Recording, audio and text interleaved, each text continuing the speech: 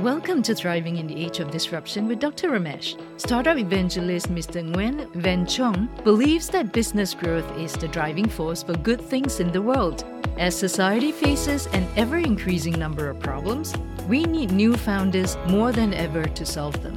Mr. Chuong is the CEO of Danang Entrepreneurship Support, DNES, and today he jumps into a discussion with Dr. Ramesh on innovation and entrepreneurship, sharing his roots as a software engineer and also his valuable insights gained from managing Danang's first public-private partnership business incubator. Welcome, Mr. Chuong, to Thriving in the Age of Disruption podcast series. Thank you, Dr. Ramesh, for having me here in your program. My name is Chuong. I'm from Danang, Vietnam. And after spending about 15 years working as a software engineer, working on building a software product in November 2021, managing a business incubator. Yeah. Is this incubator the first incubator in Danang? In 2016, it's the very first car, not only in Danang, but first public-private partnership incubator in Vietnam also. So since you've been around from 2016, there must have been a lot of success stories along the way as well. Actually, building a new entity is not a challenge for the founder and the management board at that time. We learn a lot and we try a lot, of course. And after 12 months of incubation, we support for 84 startups, to launch their product. And up to now, about 8 of them still arrive fundraising successful and then grow their business. Yeah. Wow, wonderful milestones for the first initiative in Danang. In a personal context, Mr. Chuong, are you married with kids? Yes. How old are they? Have you always lived in Danang? Are you from some other part of Vietnam? Yeah, most of the time I spend in Danang, but as a businessman, I have to travel a lot. But thanks to my wife, I'm a father of 3 kids, and thanks to her that she always support me on every action. That I am very happy when I'm working and no worry about other things. That's really great. And how old are your children? The smallest one is 2 years old, and the biggest one is 11. Lovely. I define entrepreneurial mindset as one whereby a person is being resourceful. And usually to be resourceful, you have to be able to identify the right problem and then go about solving it. B, it is to be able to manage uncertainty and to take risk. And C is to create value. And this value is not just for yourself. It's also value which is just not financial. So that's entrepreneurial mindset. But on the other side, some people may have a great idea and they want to start and run a business around that idea. And that's when they become an entrepreneur. But I feel that not everyone needs to become an entrepreneur, but it's very essential in today's world that everyone has an entrepreneurial mindset. So in your work in managing the incubator, what have you found about the entrepreneurs who succeed vis-a-vis the entrepreneurial mindset? You're right when we talking about the character of an entrepreneur who can overcome many challenges. That is a long journey, and sometimes you fail, and sometimes you succeed, but sometimes you learn something. It needs resiliency, how you overcome the obstacle, and also resourceful. You look around and see many problems, and you're looking for the solution to offer a better solution. Business growth is the driving force for the good thing. After the COVID, and now we facing an uncertainty situation, we facing ever increasing the number of problems. And then we need the new founder to solve them. Yeah. That's right. New founders. What do you mean by that? The people who not just stay and see things happen, but they involve and try to solve problems. Yeah. For example, in my perspective as the software engineer background, so I try to apply the technology into business problem and other things. Yeah. Right. Have you ever wanted to start your own software business, or were you just working as a software engineer? Yeah, I started my career as a software engineer, and then suddenly I just opened my own software engineer 13 years ago, just because our customer want me to issue him the invoice, the tax invoice.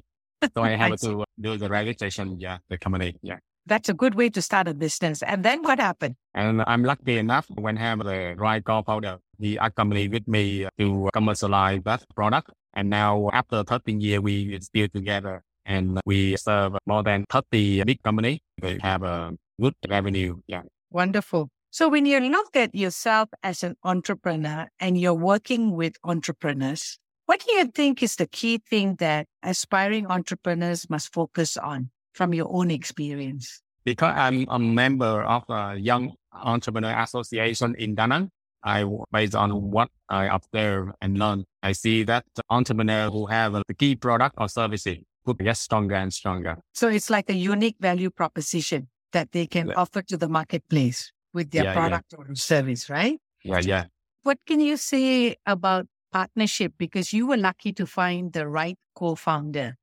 Yes, it's very important. For example, me, I'm a software engineer, so I'm good at tech field, but the other field I'm not good at. So in the beginning of our career, the other side, he or she is good at sales or marketing, so you can support us on that. Of course, that after that we learn also. But in the beginning, the first, the second, or the third year, it's really hard. And at that time, we have to focus on what we do the best. That's right. But then I want to ask you the more difficult part of a relationship. I can understand that you do your part functionally and he does his part functionally. But then how do you actually build a relationship where you can trust each other? So with this co-founder of yours, did you know him for a long time before you went into business? Or it so happens that you met each other and you had the same passion?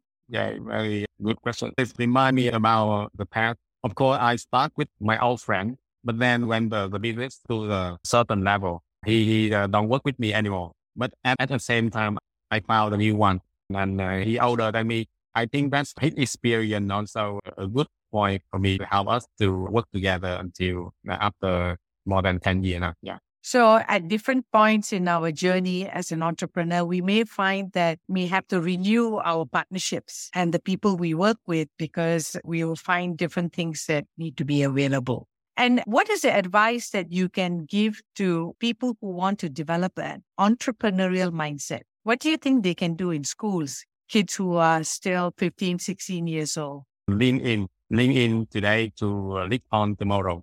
Oh, nice. Yeah. And what do you mean by lean in today? For example, if you are working on a project, so you should get your hand dirty, jump in and do that. So just don't be an observer or not even participate. And it's okay if you don't succeed because the experience is valuable. Exactly. Very good. I define crisis as a setback. And sometimes in this setback, we may come to a moment where we're going to die because we didn't take the action. And often most people actually don't want to deal with crisis because it's uncomfortable. Mr. Chuong, how have you dealt with crisis in your life? And if you can share an example of a crisis that you have dealt with. It can be in the workplace, in your business, in your personal life. It doesn't matter in which aspect. Yeah. Of course, that when we run our business, especially in a startup environment, we are on the way lack of resources, the people, the money, and the network. And sometimes we only have a 1 week runway. Yes. After that, we will run out of money. Yeah. At that time, we have to find a way to over the obstacle, especially during the COVID time. You know that during the 2.5 years of COVID time, many things change. And also for us to have a chance to look at ourselves. Yeah. In fact, I think one of the most successful businesses that were able to take the opportunity to adapt or to pivot became even stronger and better. And in your incubation program, how did the businesses survive COVID times? Yeah, in 2021, after the 2 years of COVID, the incubator is very difficult and the government don't have the money to sponsor for the activity. The incubator also lost the land, the office. But at that time, I do the event to the incubator to support them. And even at that time, the CEO is just quit the job. So the chairman asked me to become the CEO. I mean that at that time, we have to restructure our operation and we do what we have to do. And after nearly 2 years, now we move on to a new building and continue our mission. That's interesting. So that's a great example of what you had to do personally. You had always been the investor for this DNES incubator in Danang. Yeah. And then because of COVID times when the CEO had left, you now had to take on the CEO role. But then you had to also take on a role during difficult times to restructure, to look for a new office space, to revitalize these businesses. So my question for you is, what had you stay on course and do this? You didn't have to do it. You can just be an investor. You can say, I give up. But what motivated you? I see that an incubator is very good thing for city like Danang. We famous with hospitality like tourist city, but nowadays the city in the world is committed not only by tourists but also by innovation. So I think that it's very necessary. Yeah, so I just do that, Right. and of course that during the hard time, the young startup they need us. Yeah, so we do what have to do. Yeah. So what I'm hearing is that you see, as someone who lives in Danang, that it's important to grow and that innovation drives the growth and that you can't just depend on hospitality because that's what Danang is famous for, that you also need to invest in grooming the next generation of entrepreneurs so that the ecosystem is dynamic and it is growing. That's really inspiring. That's the sense that I got from speaking with all the people in Danang, that most of you are very proud of being in Danang. Is that very unique for Danang? Our story is quite interesting. We have the quite inspiring leader. In the past, he spent a lot of time to renovate our city from a small town into a developed city. We learn, we get inspired from that. Amazing. Even as I talk to you, I can observe that you're very calm. So what do you do to actually practice so that in a moment which is stressful, you can take a step back and make a decision and not panic? We have to practice from the very early age. I practice like stoicism. When things happen, we see inside us first and we try to control it. Yes, not blame about other people. That's right. When I was a young student, yeah. At the time, I don't call me as a stoic person, but until now, 3 or 4 years ago, when I listen a businessman sharing about the character of a stoic, oh wow, yeah, exactly what I'm practicing. Yeah, I see. That's interesting. And in Danang, do you have a lot of family businesses? yeah. In our Young Entrepreneur Association, we have about 700 members, and most of them family business. Mm. And at our time, the second generation just coming back from study at university in abroad, and now they come back and learn how to manage the business of family also. And what do you find is the biggest challenge for the next generation who are taking over from their founders? It's just few years now. I don't see much challenge, but some of them, they learn from developed country. So they apply the new thing. At the first time, they don't come back to family, but they open their own business. They run it, they sell, and then after that, they come back to family business. Which That is very well, good because they learn from that experience, right? And then they can listen now to the founders. Actually, not really 100%, but some of them may run like a function of the business of the family. Yeah, by themselves. Yeah. That's interesting. And most of these businesses, in which kind of industry are they? Is it still hospitality or it is now diversified into other areas? Most of them in hospitality, but some in production and some they do have different kind of service company also. Yeah. Lovely. What is spirituality for you? And where are you in your spiritual journey? As I mentioned before, I'm like stoicism. So I believe in Buddha, someone who behind everything. And that our mission, our duty to learn to control ourselves, And to do good things. to do good Yeah. things. Wow. Yeah. And do you think it's possible to live a simple life? For me, for example, that our association is very dynamic. They have 1 week, they only way have 2 or 3 events, social networking, that a lot of beer and drink. So how I can survive in that environment? So we have to choose whether we suitable for the suitable event. Otherwise, we come back to our family or business. So just live a simple life. It's our choice. Yeah. So what you're saying is that even when you have to be busy and doing what the world expects us to do, we can find simplicity when we go back to our family and being at home. And how would you describe thriving? Thriving is grow, Yes, grow. peaceful. Before I like the word lean in, but Yes. now mindfulness. Yeah. Yeah. Okay, thriving is grow, peaceful, and mindfulness. Excellent. I wanted to ask you whether sustainability is a big thing in Danang, and if you can share with me what it means to you. I think it's very important. And as we can see that like a hospitality city, and when the COVID come after 1 and 2.5 years, they will make everything disappear. Yes. Yes. It's not sustainable. And even like the model at DNet, the incubator, we lost the balance. So it's not sustainable. I think that is very important to manage that aspect.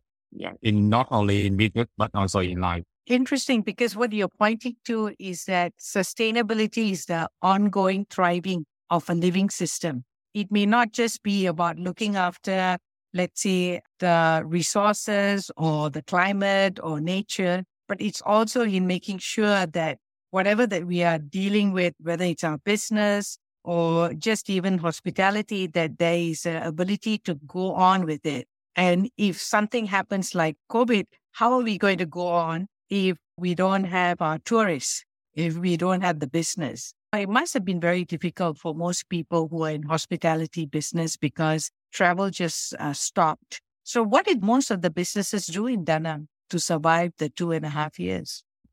For Danang, of course, we have production industry, commercial e-commerce, and also we do have agriculture. Now, a lot of products from countryside, they adapt the new standards to be able to export. So that they have the label, the standards, yeah, and it would increase the value of the product, so they can make more money. So this has been the opportunity of the COVID lockdowns, that people have had to look and diversify into other industries, upgrade, and to be ready to export their products versus just depending on the local consumers as well as tourists coming. I'm going to now ask you a series of rapid fire questions, and you just have to tell me the 1 or 2 words that come to mind. Don't overthink it. Who inspired you to become an entrepreneur? My first customer. Great. Yeah. What is the one thing that you have done to navigate disruption in your business? I look inside myself. Yeah. Look inside yourself. Okay, great. What is the most important advice you have for aspiring entrepreneurs? Lean in to lead on. Great. The one thing that you have done to stay ahead in your game? Yeah. Innovation. How do you deal with crisis? Straightforward. Deal with it straightforward. What is the key mistake people make in a crisis? Key mistake people make. People try to find many solutions outside, but actually they have to look at their internal capacity. Yeah, to build up and to change, to improve, to adapt. Yeah. And how do you stay calm and focused during a crisis? The same. We just go inside, look inside us. Yeah. How do you think we can inspire other people to embrace sustainability in their daily lives? The more thing that make you happy, because when you're happy, it means that you feel good on that, and it's sustainable. Otherwise, it would be a crisis. That's right. Can you share an innovative solution that you have seen which promotes sustainability?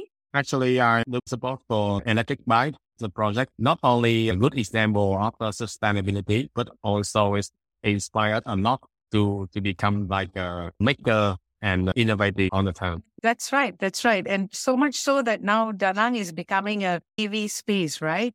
A popular center for all the electric bikes. I hope so. How do you think organizations can prioritize sustainability? For organization, they have to survive first and then build the culture. That's our sustainability. Yeah. What you're saying is that maybe create for them to see that part of surviving is to be sustainable. In our organization, if we depend on one or two source income, and then it's not balanced. So we have to build our internal capacity so that we can survive. So that's the way of sustainability in my perspective.